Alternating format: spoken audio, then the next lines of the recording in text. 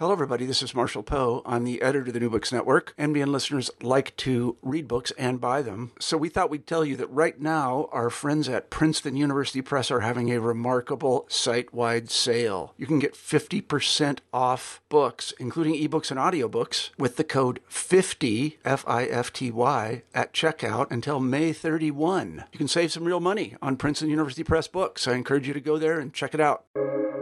Welcome to the New Books Network.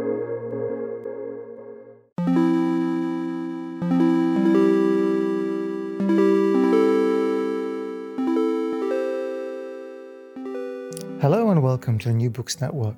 I'm Pierre Delancey. In the midst of the pandemic, the creative industries are suffering.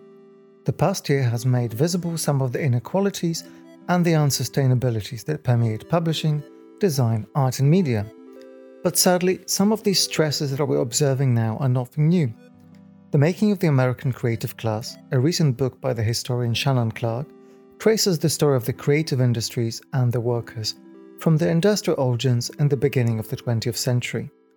And it's a fascinating story of class formation, of consumerist demand, unionization and resistance, of solidarity and exploitation, and of politics and economics. Shannon Clark is Associate Professor of History at Montclair University, and I'm very happy to say that he joins me now to discuss his new book. Welcome to the show, Shannon. Welcome, Pierre. Thanks for having me on. I appreciate it. That's my pleasure. As I mentioned, your book is an expansive and compelling account of a set of social and capital forces that together come to constitute what we think of as a creative class or cultural and creative industries. It'd be great to hear about the perspective from which you approach the subject. Sure.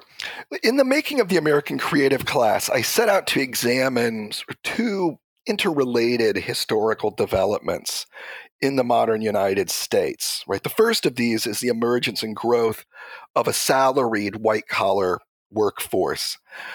And the second is the emergence and spread of a pervasive culture of consumer capitalism. And in New York City, where most of the book is set, these two trends intersect to a greater degree than anywhere else into the United States. So to the extent that the book can be seen as sort of a community-focused book, a book that's focused on New York City, right, there's a very logical reason that I made that choice. It's because these two social trends, right, the growth of what's sometimes described as a new middle class of salaried white-collar employees, clerical employees, but also technical and professional employees, right, intersects with the growth of America's culture of consumer capitalism, right? And the specific groups of workers that I focus on, white-collar workers in advertising, in publishing, in broadcasting, and in industrial design are themselves, at the intersection of these two sort of major defining social trends in the history of the 20th century United States. These culture industries come, in the early decades of the 20th century to define a middle-class standard of living, right, that is being promoted in advertising, right, and throughout the advertising-supported media, in newspapers, in mass circulation magazines, right, with the advent of commercial radio broadcasting in the United States in the 1920s, even with the advent of industrial design as a profession in the last years of the 1920s, products become advertisements for themselves, in a sense, through the application of various types of modernistic, innovative, aesthetic strategies into the design process. But even within the culture industries themselves, many of the people who are working to create these sort of images of consumer abundance are not themselves actually earning enough money to live at the standard of living that's being promoted. The inequality economically during the 1920s also makes it difficult for a larger segment of the American population to live up to that standard of living.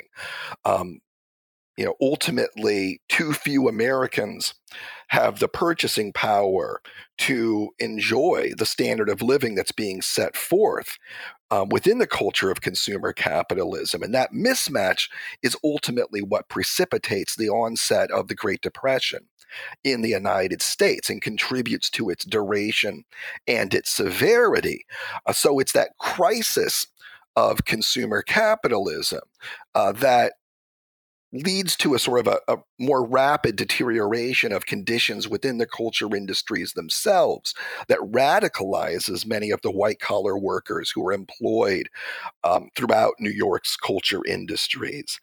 And that contributes to sort of a new kind of class consciousness taking shape amongst many of these white-collar workers that leads to their union organizing efforts during the 1930s and the 1940s, that leads them to try to develop alternative media projects that will function and operate on a different basis than most existing entities that are part of the culture industries. And it's also this process of radicalization in response to the Great Depression that leads to demands for public support for arts and culture, which culminates in the various New Deal cultural programs. Well, let's get to the New Deal and the WPA in a moment, but I think it's worth for a moment dwelling on some of the labor struggles and the union histories of the creative industry, of journalists, of artists and designers. So I was struck really early on in the book that we get relatively little of the kind of glamour of the creative industry that one could have expected. Even before the onset of the Great Depression, there are increasing pressures within American industry at large, and also within the culture industry specifically, to rationalize the use of various kinds of white-collar labor. So you see sort of the premium in wages and salaries for white-collar workers over blue-collar workers that exists in the first years of the 20th century, already beginning to narrow somewhat during the 1920s. There aren't really too many technological quick fixes, but employers are already looking for ways to try to figure out how they can sort of limit the use of or spend less money on certain kinds of white-collar work, right? So there's a process of rationalization, of intensification of the labor process, of greater division of labor where that's feasible, and introduction of new kinds of labor-saving technology where feasible. Although, again, the opportunities to do that in the 1920s are somewhat limited, right? So these processes are already underway prior to the onset of the Great Depression, where increases in wages and salaries for various categories of white-collar workers, including those individuals who are writers, artists, engaged in other kinds of creative production, where that rate of increase relative to the overall price level, relative to the average wages and earnings of blue-collar earners, where that's already beginning to slow during the 1920s, right? Increased rationalization, especially intensification of the labor process, is also beginning to impinge upon the autonomy of many kinds of white-collar workers, including creative workers, writers, artists who are drawn into that line of work in many cases precisely because of their desire to do work to earn a living in ways in which they can enjoy a greater degree of creative autonomy, certainly relative to all of the other things that they could have been doing with their lives to be earning a living during the early years of the 20th century. Conditions deteriorate rapidly with the onset of the Great Depression. The culture industries in the United States by this point are fully dependent on advertising Advertising agencies are essentially the great patrons of the top circulating newspapers and magazines in the United States, and they're the patrons of the burgeoning system of network consumer radio, which has already become very quickly instantiated in the United States during the late 1920s. And the curtailment of advertising expenditures in the first years of the 1930s results in massive layoffs and also massive reductions in salary for those writers and artists and other members of the creative class who are able to keep their jobs, right? And so that's leads to a greater degree of radicalization, which results in that's the spark that leads to the organizing of these various unions within the culture industries, the Newspaper Guild, and the various other creative unions that end up being part of the United Office and Professional Workers of America, and other groups of cultural workers who end up under the umbrella of the Congress of Industrial Organizations, the CIO, in one way or another, or that end up, aligned with other parts of the American labor movement. So one of the key drivers of the creative economy, the first half of the 20th century, is the advertising industry, and it becomes incredibly dominant. So it would be good to understand the scale of this operation and the shock that the economic downturn may have caused to it. This is an industry that expands tremendously beginning in the late 19th century, and especially after the turn of the 20th century, to meet the needs of corporate clients. The total volume of expenditures increases significantly, and the other culture industries become dependent on advertising. By the 1920s, advertising revenue accounts for between 2/3 and 3/4 of the total revenue of most mass circulation newspapers and magazines, which is why the contraction of advertising expenditure in the years between 1929 and approximately 1933 is such a shock. Even the top agencies, J. Walter Thompson Company, for instance, which is the top billing advertising firm, where it includes amongst its roster of clients some of the largest, most profitable producers of consumer products in America. J. Walter Thompson has to lay off about 1/3 of its employees between 1929 and 1933. Well, as many of our listeners will know, what put the end to the economic slump of the Great Depression was, to a certain extent, the New Deal program. And for someone who works in the cultural industries, the New Deal seems to have lauded itself in a cultural memory as this program that created great artistic movements and completely redefined the position of creative workers in America. But I understand the history is a little bit more complicated than that. The efforts of the New Deal to jolt the American economy out of the Great Depression by expenditure on public works programs in general and other kinds of programs that create employment do lead to sort of a slow and steady period of economic recovery during Franklin Delano Roosevelt's first term in office. There's enough improvement during those years that following FDR's second inauguration in 1937, there's actually a decision, and it turns out to be a mistake on the part of the Roosevelt administration, to begin to curtail expenditures on public works programs of all kinds. And this precipitates renewed economic downturn in the late 1930s that wipes out some of the economic gains that are made between 1933 and 1936.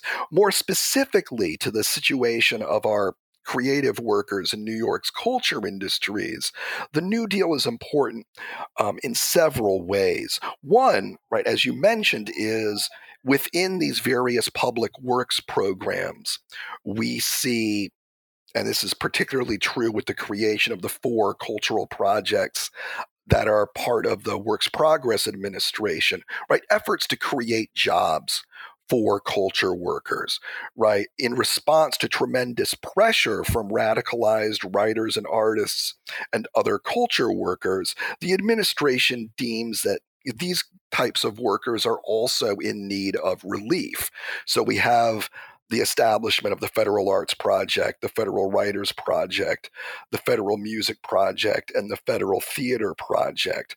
But the New Deal is also relevant to the workers in the culture industries that I examine in this book, because it also, with the passage of the National Labor Relations Act in 1935, significantly facilitates the process of union organization. Right. So we see the total number of union members in the United States increase from about 3 million workers at the time that FDR enters office in March of 1933 to about 9 million by 1940 and about 16 million by the end of the Second World War. Much of that expansion in union membership in the United States is in the mass production industries, where most of the organizing efforts of the Congress of Industrial Organizations, the CIO, are concentrated. But passage of the National Labor Relations Act is also very important to people who work in, for instance, newspapers and magazines. Who are organizing units of the Newspaper Guild in New York City. And it's important for other groups of workers who are also forming unions in New York's culture industries during this time. So the New Deal is doubly important. It's important by establishing a particular models of public patronage for the arts and for cultural production more generally. But the New Deal is also important because of the ways in which labor law is dramatically transformed in the United States under the New Deal, which creates opportunities for workers who've been radicalized by the hardships of the Depression to come together, to engage in collective action that they believe is going to result in shorter hours and higher pay, but that's also, they believe, going to create more opportunities for individual creative autonomy, right? So there's this tension here, this a desire to have more creative autonomy, but the conviction that it's actually going to be through collective endeavor, through organizing, through forming unions, that they're going to obtain not just a better salary, not just going to obtain a grievance procedure in the workplace, but actually conditions under which they can have greater autonomy, greater control over the art, over the culture that they produce. Well, I'm glad to report that the tension between artistic autonomy and economic stability continues blissfully unresolved until today. I'm wondering, what was the scale of the WPA in comparison with the rest of the economy and in comparison with the rest of the New Deal? The WPA is created in the summer of 1935.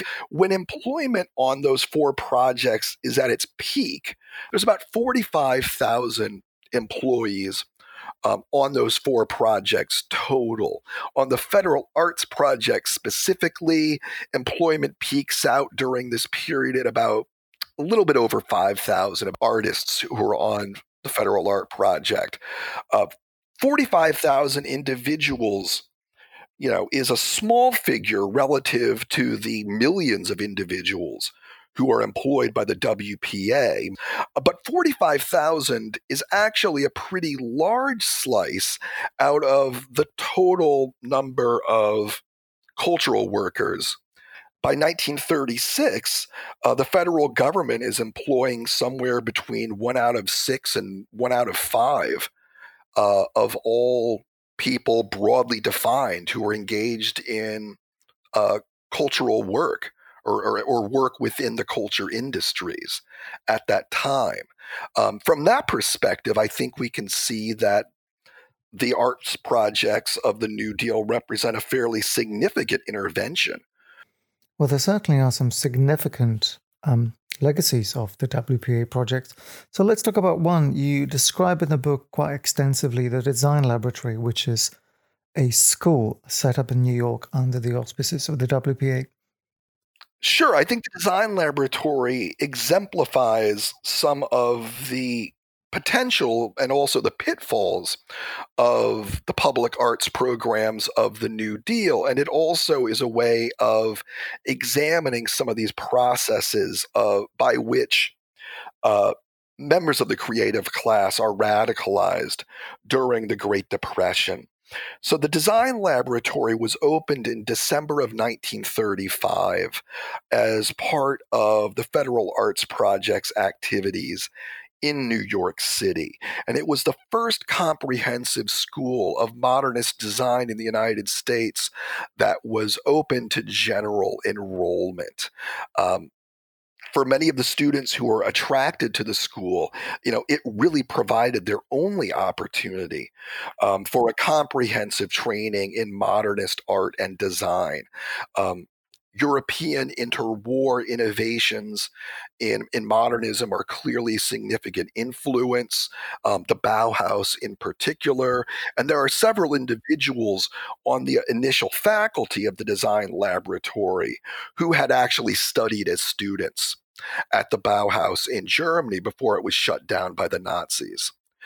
The school has approximately 300 students through most of its first year to year and a half of operation.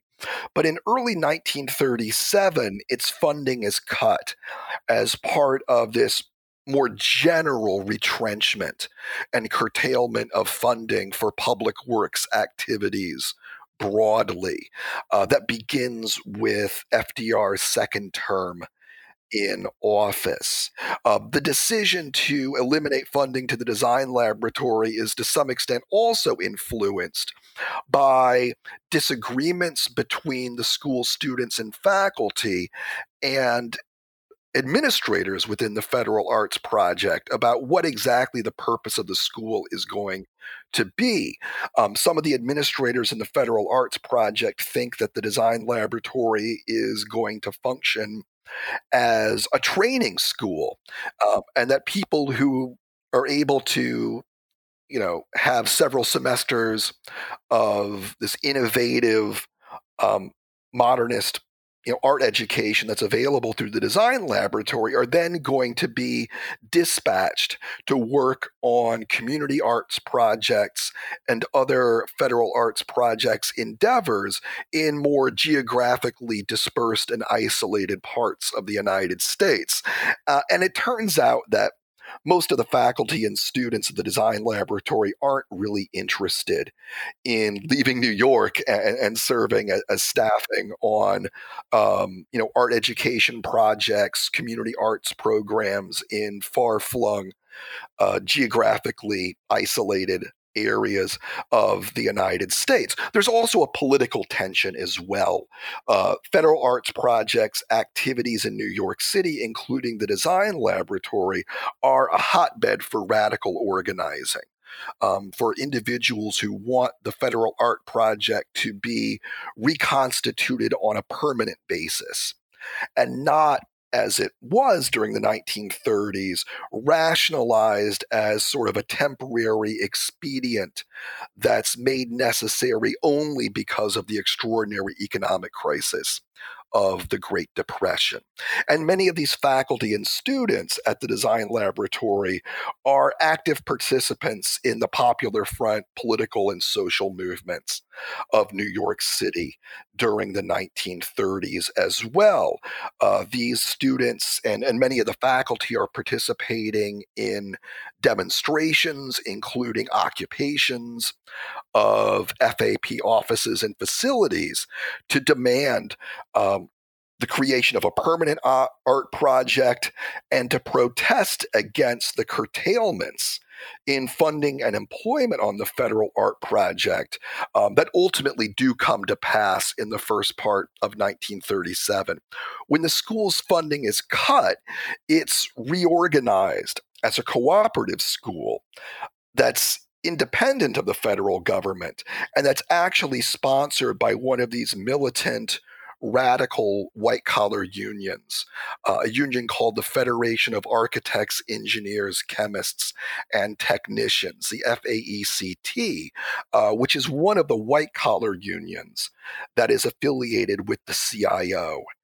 During the 1930s and 1940s, right? And then the school continues for a while under union sponsorship and then enters a third and final phase in 1938 and 39, in which it's run as an independent cooperative without any kind of institutional base of support. It's during this third phase that we see some of the most innovative work coming out of the laboratory, both in terms of curriculum and pedagogy and in terms of actual design output. But it's financially unstable, and ultimately the design laboratory closes in 1940, but its faculty and students then disperse throughout the United States and throughout the culture industries. In many cases, at the universities and art schools that they go to join, they're introducing for the first time some of the modernist innovations in curriculum and pedagogy that are first developed within the design laboratory. And students also go on to have successful careers as commercial designers in the post-war United States. So even though the school is only in existence for approximately 5 years, it has a significant lasting influence. Right, it looks ironic that the FPA, by shutting down the design laboratory, actually managed to achieve its goal of spreading this new type of knowledge around the country. But we talked about the WPA, and I'm wondering what was happening within the mainstream and commercial media enterprises around the same time, that is, in the sector that was not supported by the New Deal.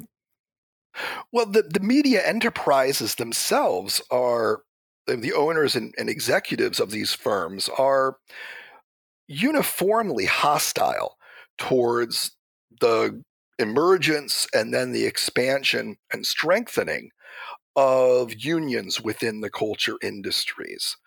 When the National Labor Relations Act is first passed in 1935, media firms immediately seek to be exempt from this new labor law. They seek exemption on the basis of the First Amendment. They argue that the sort of freedom of media enterprises to publish or broadcast what they like, which is really what the owners and managers like, that's fundamentally going to be compromised if they have to recognize a union, if they have to follow a union contract with regard to, for instance, seniority. So immediately, the media firms make clear their hostility to unionization within their own workforce. Ultimately, these struggles are not successful. When the Supreme Court of the United States, in a series of cases in the spring of 1937, upholds the constitutionality of the National Labor Relations Act, one of those cases involves a lawsuit from the Associated Press. But the resistance continues during the Second World War, when another labor agency is created, the National War Labor Board, to mediate labor disputes during wartime to make sure that there's no interruption in production as a result of strike activity. For instance, one of the things that the National War Labor Board does is it begins to insert actual language into collective bargaining agreements that compels union membership. And media enterprises resist this forcefully as well. In the context of the Second World War, it's actually Time Incorporated, one of the largest national media enterprises in the United States, under its founder and publisher, Henry Luce, that has tremendous influence. And it's at the forefront of fighting with the federal government during the 1940s against the wartime labor board's determination that any person who's working in the editorial departments of Time Incorporated, right, working on the magazines, working on the radio and film content that Time also produces, that they have to belong to the newspaper guild. So these media employers don't just cover the labor movement from afar. The ways in which these employers report on what's going on in the auto industry, what's going on in the steel industry with union organizing, is directly influenced by their own increasingly adversarial relationship with the white-collar unions in the culture industry, right? So essentially, there's sort of these internal divisions within the media that are also influencing decisions that managing editors and executives are making about how to cover the larger political landscape and the larger landscape of labor organizing in the United States during the 1930s and 1940s. Hey, it's Kaylee Cuoco for Priceline. Ready to go to your happy place for a happy price? Well, why didn't you say so? Just download the Priceline app right now and save up to 60% on hotels. So whether it's Cousin Kevin's Kazoo Concert in Kansas City, go Kevin, or Becky's Bachelorette Bash in Bermuda, you never have to miss a trip ever again. So download the Priceline app today. Your savings are waiting. Go to your happy place for a happy price. Go to your happy price, Priceline. Well, this timeline, of course, brings us to the Second World War. And I'm wondering how the creative industries survived the event in any shape at all. Right. The Second World War, even though it's a global catastrophe for most of the human population on this planet, brings an end to the Great Depression in the United States. It achieves economically what the New Deal could not. It ends mass unemployment. And federal expenditure in the United States on the war effort completely dwarfs spending on New Deal public works programs. One thing that we see immediately is that workers in the culture industries return to the offensive. The end of the 1930s sees something of a lull in union activity, but the resumption of economic growth and the pretty rapid decline in unemployment creates a tightening in the labor market. And unions across the board in the United States use this as an opportunity to resume organizational growth after this sort of brief hiatus at the end of the 1930s. And the unions in New York's culture industries are part of this more general pattern.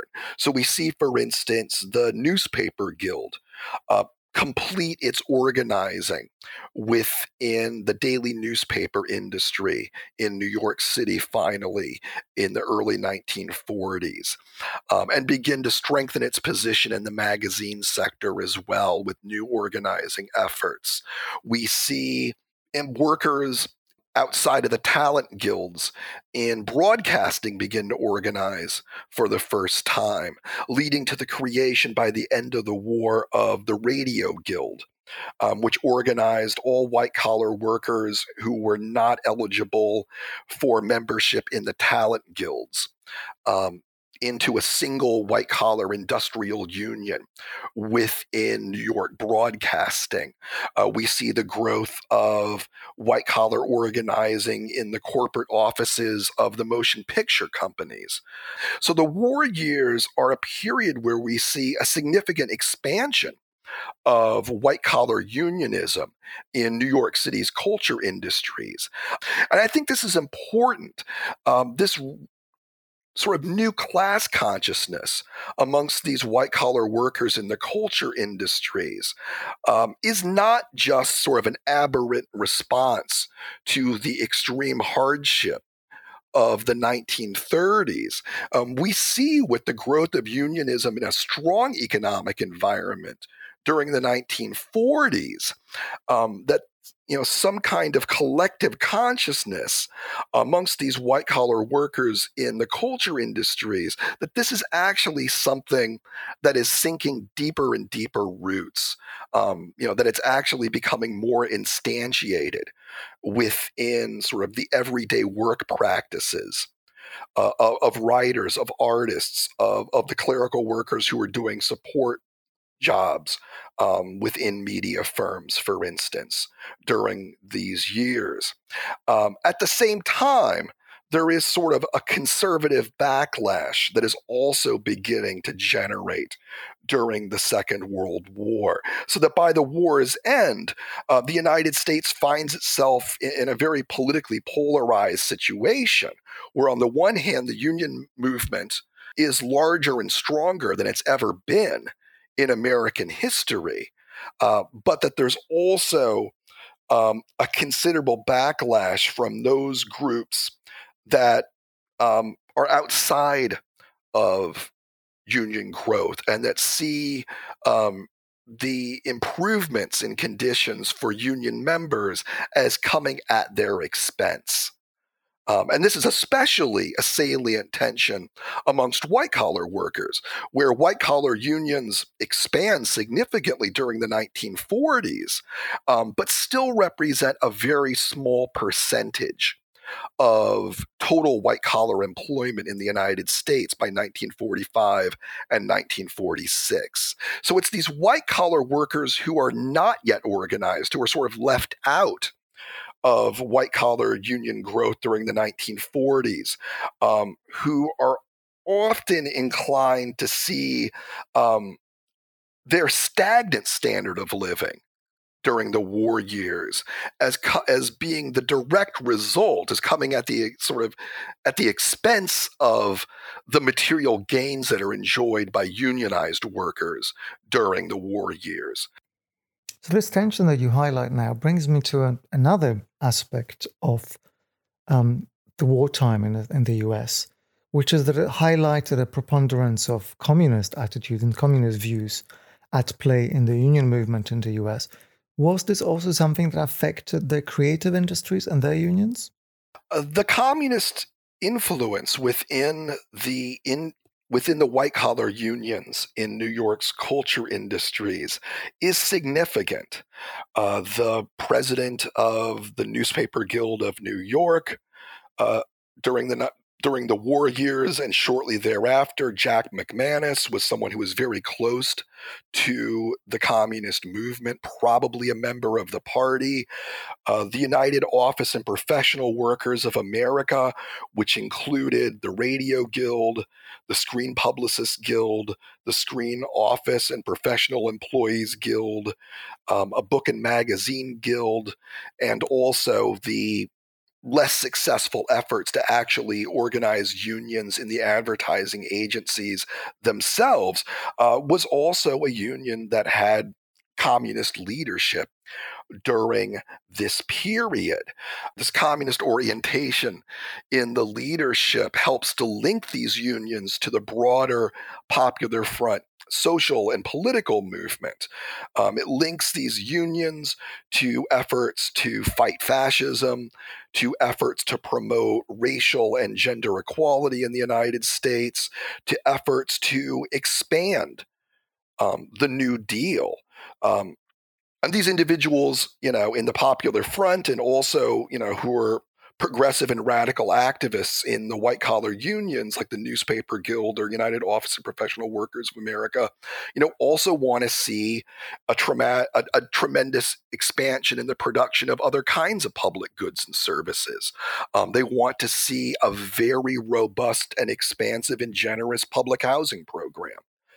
They also want to see when the war is over the creation of a permanent arts project, essentially like the WPA culture projects, which are shut down with the coming of the Second World War, but to establish public funding and employment of artists as a permanent peacetime activity.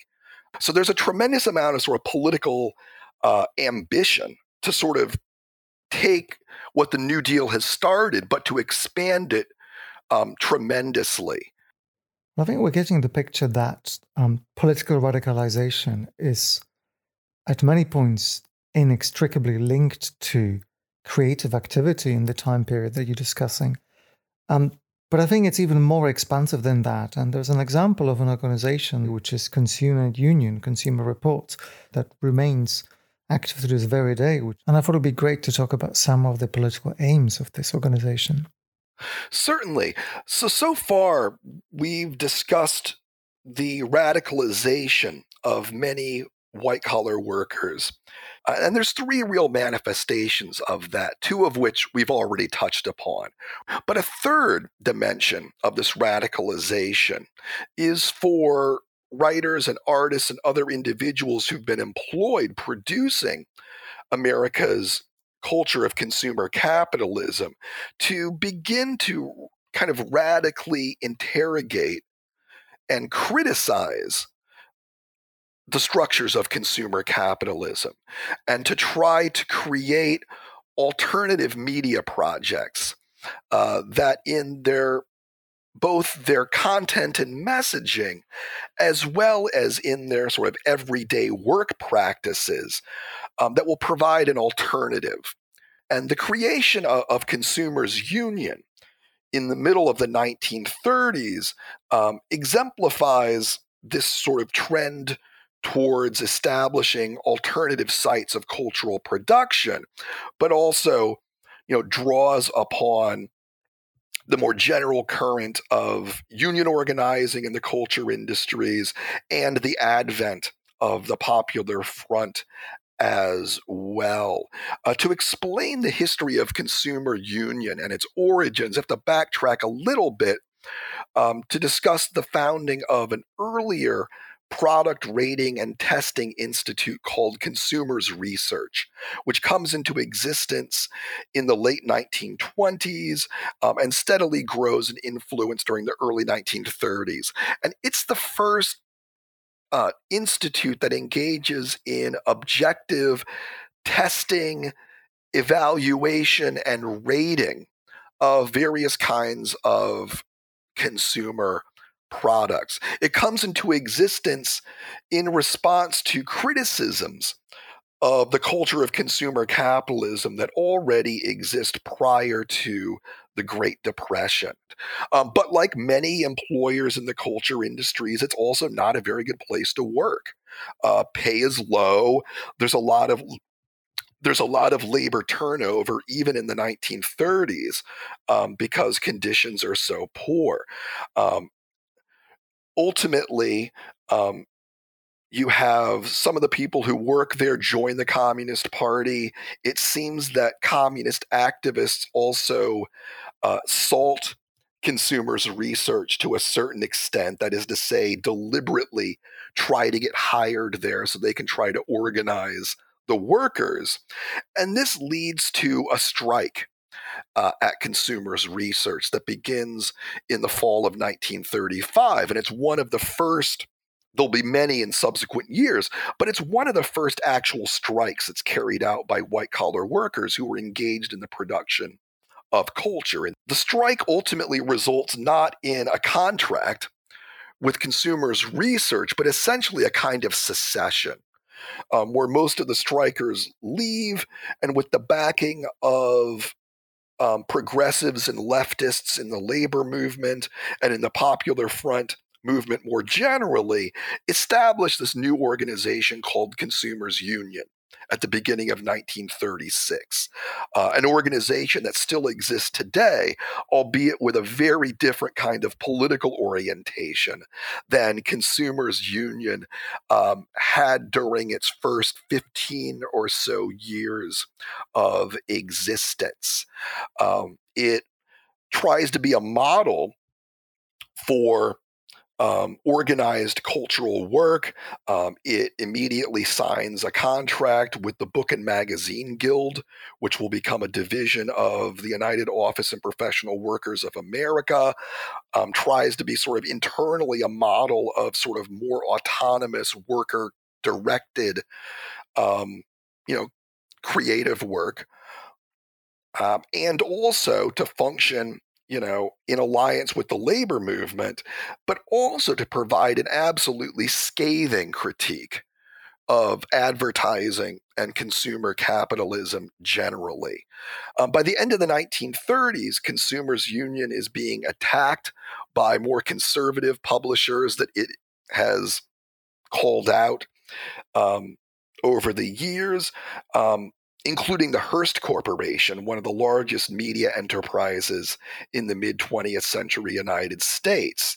And the Hearst Corporation is able to use its influence with the newly created, or really sort of the predecessor of the House Committee on Un-American Activities, headed by Texas Congressman and notorious anti-communist Martin Dies, that begins to explicitly attack Consumers Union.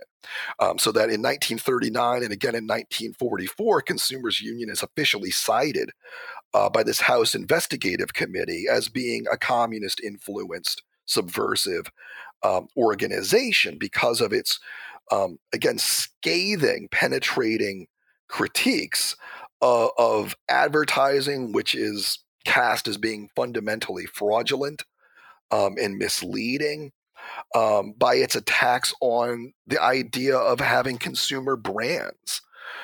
Consumer Union during this period advocates the production of graded generic products.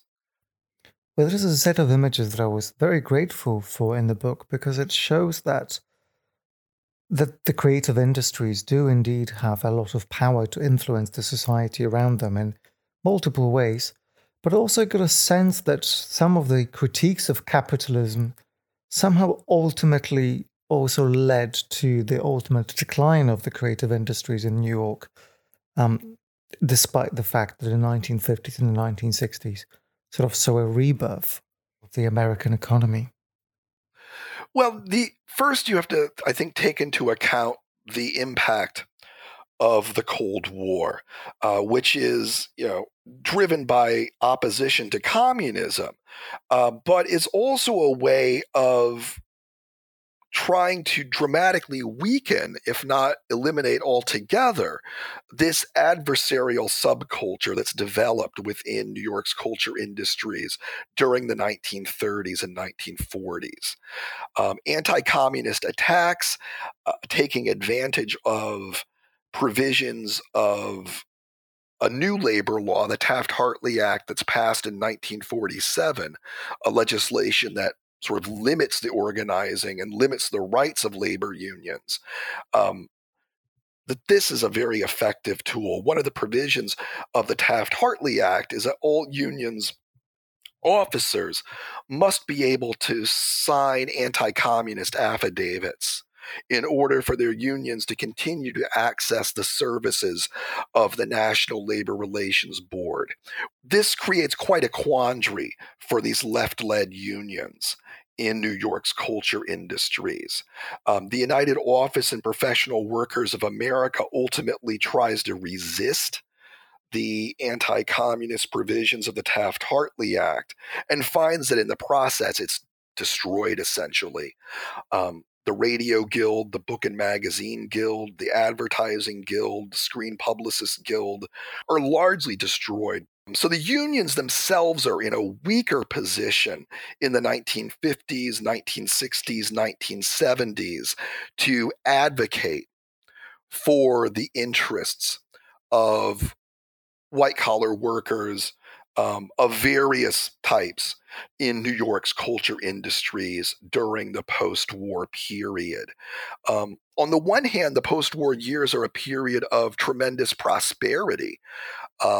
Advertising expenditures increase dramatically, right? That patronage is just flowing out into the rest of the culture industries, right?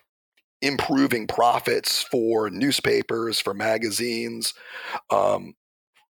This is a period after the Second World War when we see the rapid growth of broadcast television in the United States, which quickly comes to absorb, much of this growing flow of corporate largesse that's kind of being funneled through the advertising agencies. And that certainly is beneficial to many groups of culture workers in the post-World War II period. But this is also a period in New York when we see various kinds of economic dislocations. And again, the unions are in a weaker position to help workers navigate this. We see this very clearly, for instance, with the daily newspaper industry in New York City, which enters into a protracted period of structural crisis by the 1960s. Between 1963 and 1967, 4 of the 7 daily newspapers in New York City go out of business, right, which results in thousands of layoffs. The television industry, which has its birth really in New York City, which is the point of origination for most primetime network broadcasting in the earliest years of television in the late 1940s and the early 1950s, that industry relocates largely to Southern California. So even though the post-war period is prosperous generally, and even though, large and growing sums of advertising expenditure are flowing into the culture industries, in many fields within New York City, we begin to see declining employment or insecure employment in the midst of this prosperity during the 1960s, certainly. Well, as we're coming towards the end of the time period which you cover in the book, I wonder if we could backtrack a little bit and think about something that is evident from the very beginning of the stories, which is the fact that the labor and unionizing struggles in the white-collar industries are, to a great extent, gendered struggles. I wonder if you could speak about the role that gender played in the creative industries' unionizing efforts. Absolutely. Women are essential to organizing many of the white-collar unions that I examine in the making of the American creative class. Women predominate in clerical occupations by the 1930s, but because of pervasive sex discrimination, find their opportunities to be promoted or hired into more creative jobs as writers, as editors, as photographers, as artists of other kinds of creative work, that these opportunities are largely closed off. And that even within the clerical jobs, within publishing firms, broadcasters, other kinds of media firms, other kinds of culture industry firms, that sex discrimination and sexism are used to keep those wages low. So there's kind of a perception of an overlap between gender discrimination and their everyday lived experience of class within the workplace. So you have these women who are being radicalized, many of whom are involved with other kinds of activities of the Popular Front, who are also taking a leading role in organizing, not all, but many of the unions within New York City's culture industries during the 1930s and 1940s. This sort of first wave of Popular Front labor feminism reaches its peak during the middle of the 1940s, when you begin to have, at some workplaces, significant numbers of women who are organizers, who are active in collective bargaining, and who begin with limited success, but who begin to try to use the union as ways to actually institute enforceable programs to guarantee equal employment opportunity for women in the workplace.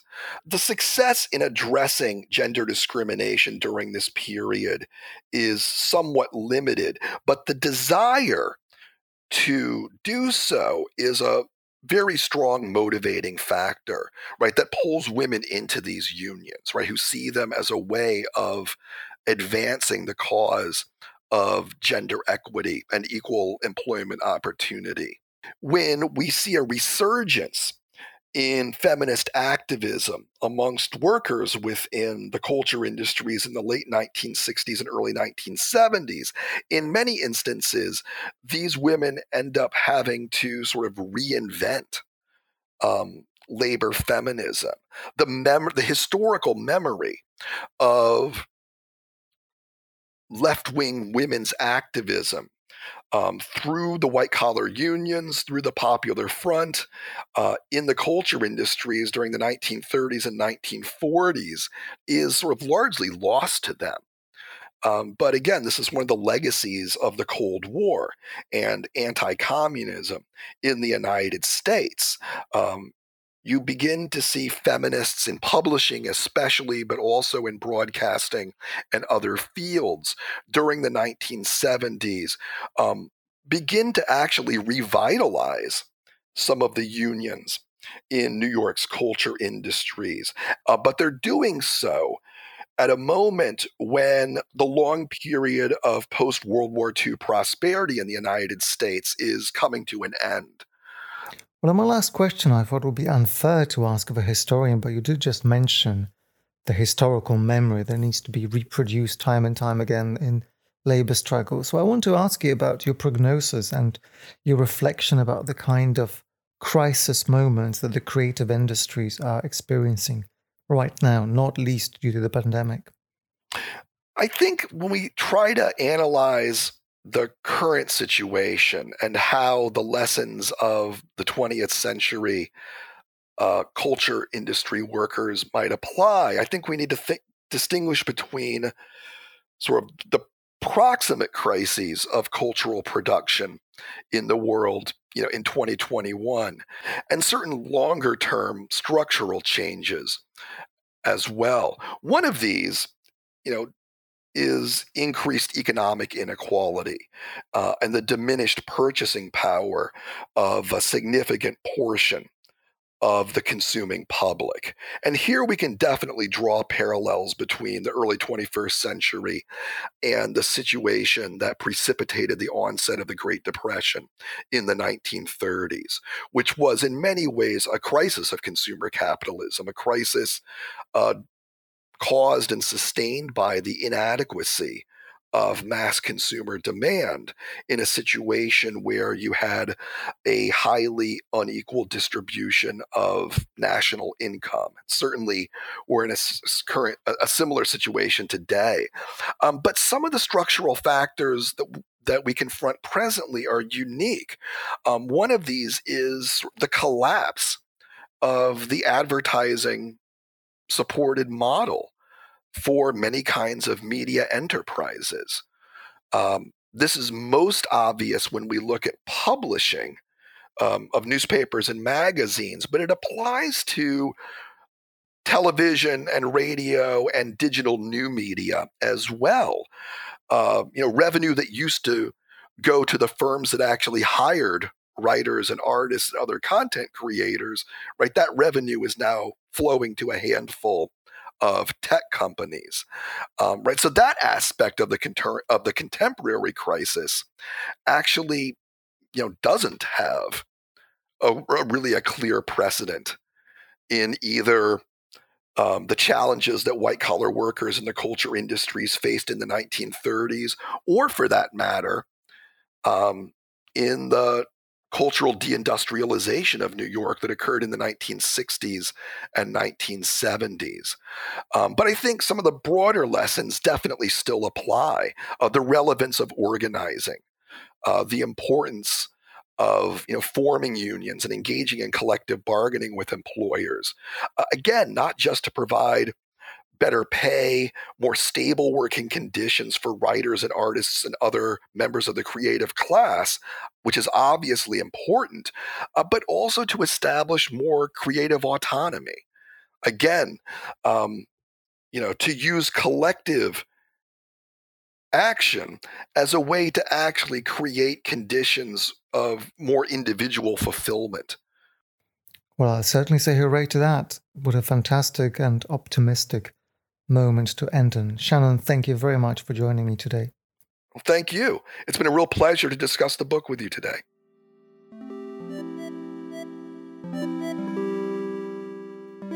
The Making of the American Creative Class, New York's Culture Workers and 20th Century Consumer Capitalism is published by Oxford University Press. My thanks go to today's guest, Shannon Clark. I'm Pierre Delancey, and the editor is Marshall Poe. Join us next time.